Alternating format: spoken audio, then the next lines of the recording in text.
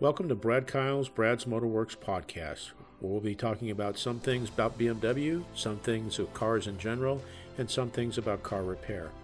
I hope you find it educational, enlightening, and I hope it increases your understanding of your car. And maybe along the way we'll have some fun too. Thank you for listening, and here we go. Episode number 166, Adjusting Parking Brakes. The reason I'm going to go through this one is that, again, not that I'm expecting you to be adjusting your own parking brake, but it's really more of just to help to explain so that you have an awareness and understanding of how parking brakes work and kind of some of the short history of them, where they've come from, as far as the initial mechanical operation to the point where now where they're electronically operated and all you do is push a button or pull a button or whatever the case may be. So it is a quick, brief explanation of where we came from and where we are today as far as your parking brake is concerned. This one I'll be reading from a trade magazine, so it is written for technicians, but it's not real, techno. It's pretty easy to understand. It's written from a trade magazine called Brake and Front End, and the author on this one is Andrew Markel. I have read a number of his articles and done podcasts with him, and he's a very good writer.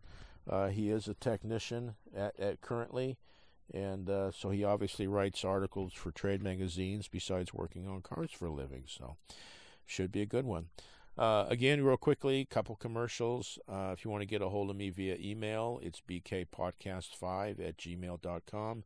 I'm also on LinkedIn under Brad's Motorworks, and you can also, if you want to go to the main podcast distributor, which is podbean.com, do a search for Brad's Motorworks. Upper right-hand corner, there's an icon for Become a Patron, and if you feel so inclined, you can subscribe to the podcast and help financially. I'm asking for $5 a month. You can do less, you can do more. It's totally up to you. You can, have the subscription for as long as you want, or you could cancel it in 1 month. It's up to you.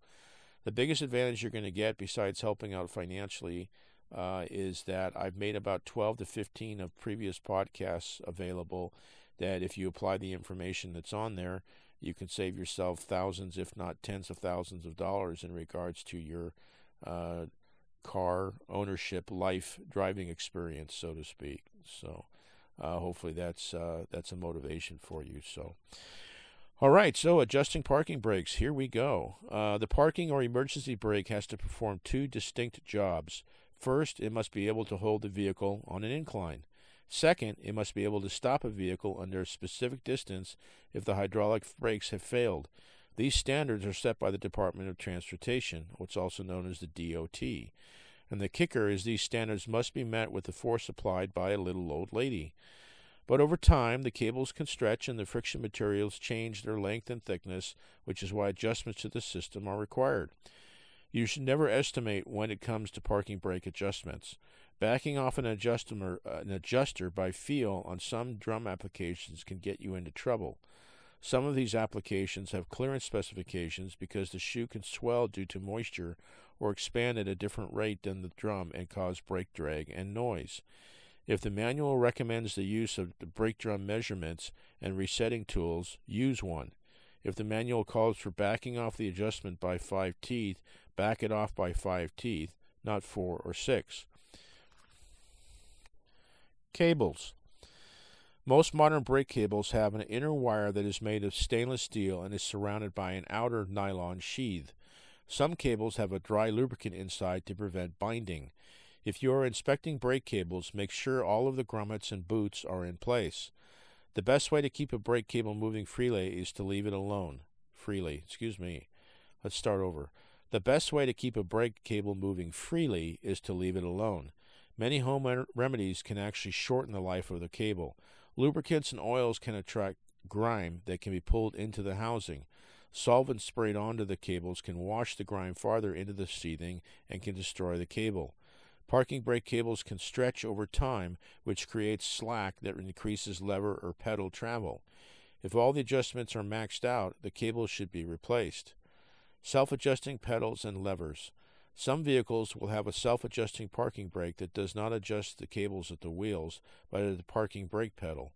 This self-adjusting controls the length of cable that travels from the foot pedal under the dash to the equalizer bar. This is designed to keep the parking brake pedal travel the same during the entire life of the shoes. If any work is done to the parking brake at the wheels, adjustment is required. On some GM full-size trucks, you must adjust the shoe-to-drum clearance. Next, you will have to remove the self-adjuster lockout pin, fully apply and release the parking brake pedal 3 times, and replace the lockout pin. These systems have a limited amount of adjustments. Some slack can be taken out of the cable under the vehicle with a turnbuckle, but if the cable is shortened to the maximum point, replacement is required. Some systems use an automatic adjusting type that continuously applies minimum tension to the parking brake cables to keep them in an adjustment at all times. Once the rear brakes are adjusted, just release or apply, in some cases, the parking brake lever or pedal. This will seat the parking brake cables and allow the auto adjusters in the parking brake mechanism to correctly tension the parking brake cables. Equalizer linkages. On most vehicles, the left and right parking brake cables come together and are attached to a lever linkage called an equalizer yoke under the vehicle. The equalizer yoke balances or equalizes the amount of force that is applied to both cables when the parking brake is engaged. The equalizer linkage, in turn, is connected to a single cable that runs to the parking brake lever or pedal. An adjustment screw may be located on the front cable where it connects to the equalizer, or where the cable attaches to the parking brake lever. The equalizer linkage can rust up, interfering with proper application and release. The hinge point can also break loose and render the parking brake useless. The typical sign of a worn hinge pivot is normal travel on the lever or pedal, but the parking brake will not hold the car on a hill. Adjustments. More and more parking brakes are located in the hatch section of the rear rotor. Most are applied mechanically by a cable-actuated cam and lever located in the bottom of the backing plate. The shoes are attached to the backing plate with a pin and leaf spring. The shoes are held against the cam and lever with a spring. What he's describing right there is what's probably the most common parking brake for a BMW. Okay, I only work on BMWs, as I'm sure most people know, so I'm very familiar with it. The way that system is set up is, in theory, the parking brake shoes should last forever because, of course, you're not supposed to drive around with the parking brake applied. So, in theory, there's never really any wear per se on the parking brake shoes. Okay. However, having said that, all it takes is one, relatively short drive with the parking brake engaged, depending upon how much it is engaged, and you could wear those puppies out pretty quick. Okay. Because they're only designed to hold the car in position, not actually really stop the car per se. Okay, so, and of course, with newer cars, as I was mentioning, there's electronically controlled parking brakes, so that's a different story. So, adjustments. More and more parking brakes are located in the hatch section of the rear rotor. Most are applied mechanically by a cable-actuated cam and lever located in the bottom. Oh, I already read that. Sorry about that. Typically, the shoes are adjusted by rotating the star wheel on an adjusting screw located at the top of the backing plate.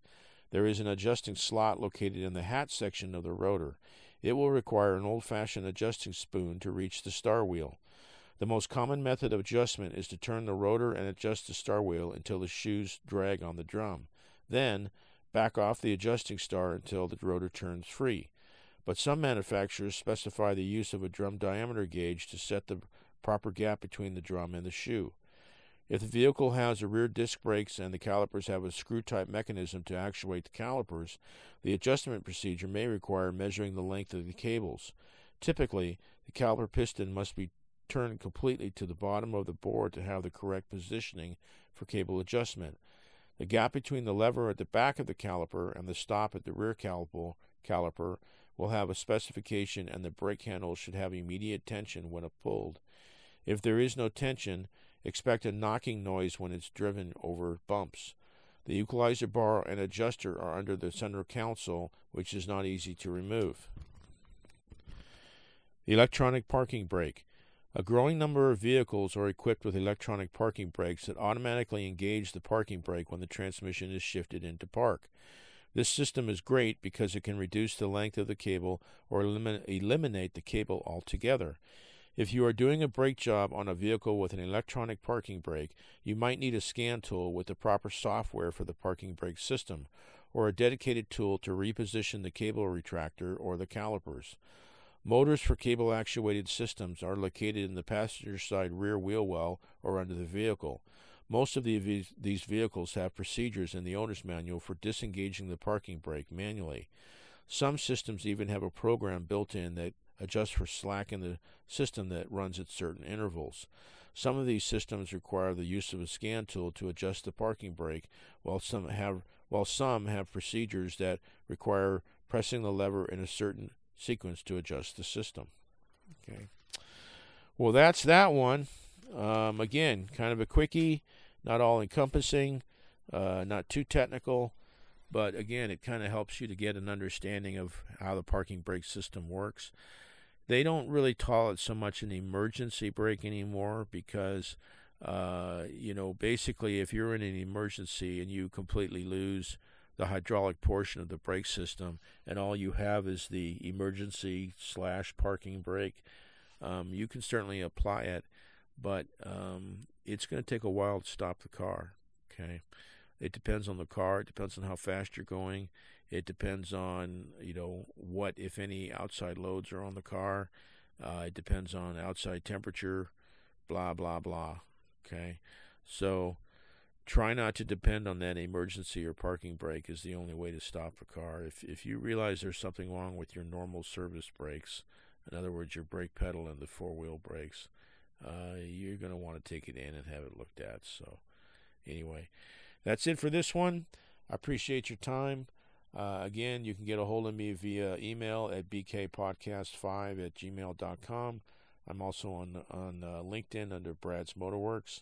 And again, you can check out through podbean.com, the main distributor of the podcast.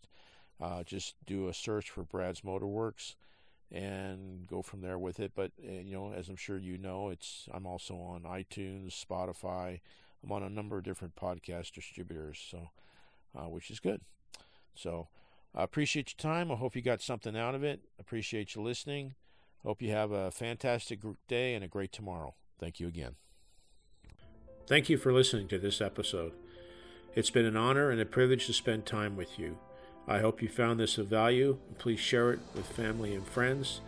Above all else, with all you're getting, get understanding. May God bless you and keep you, and thank you again.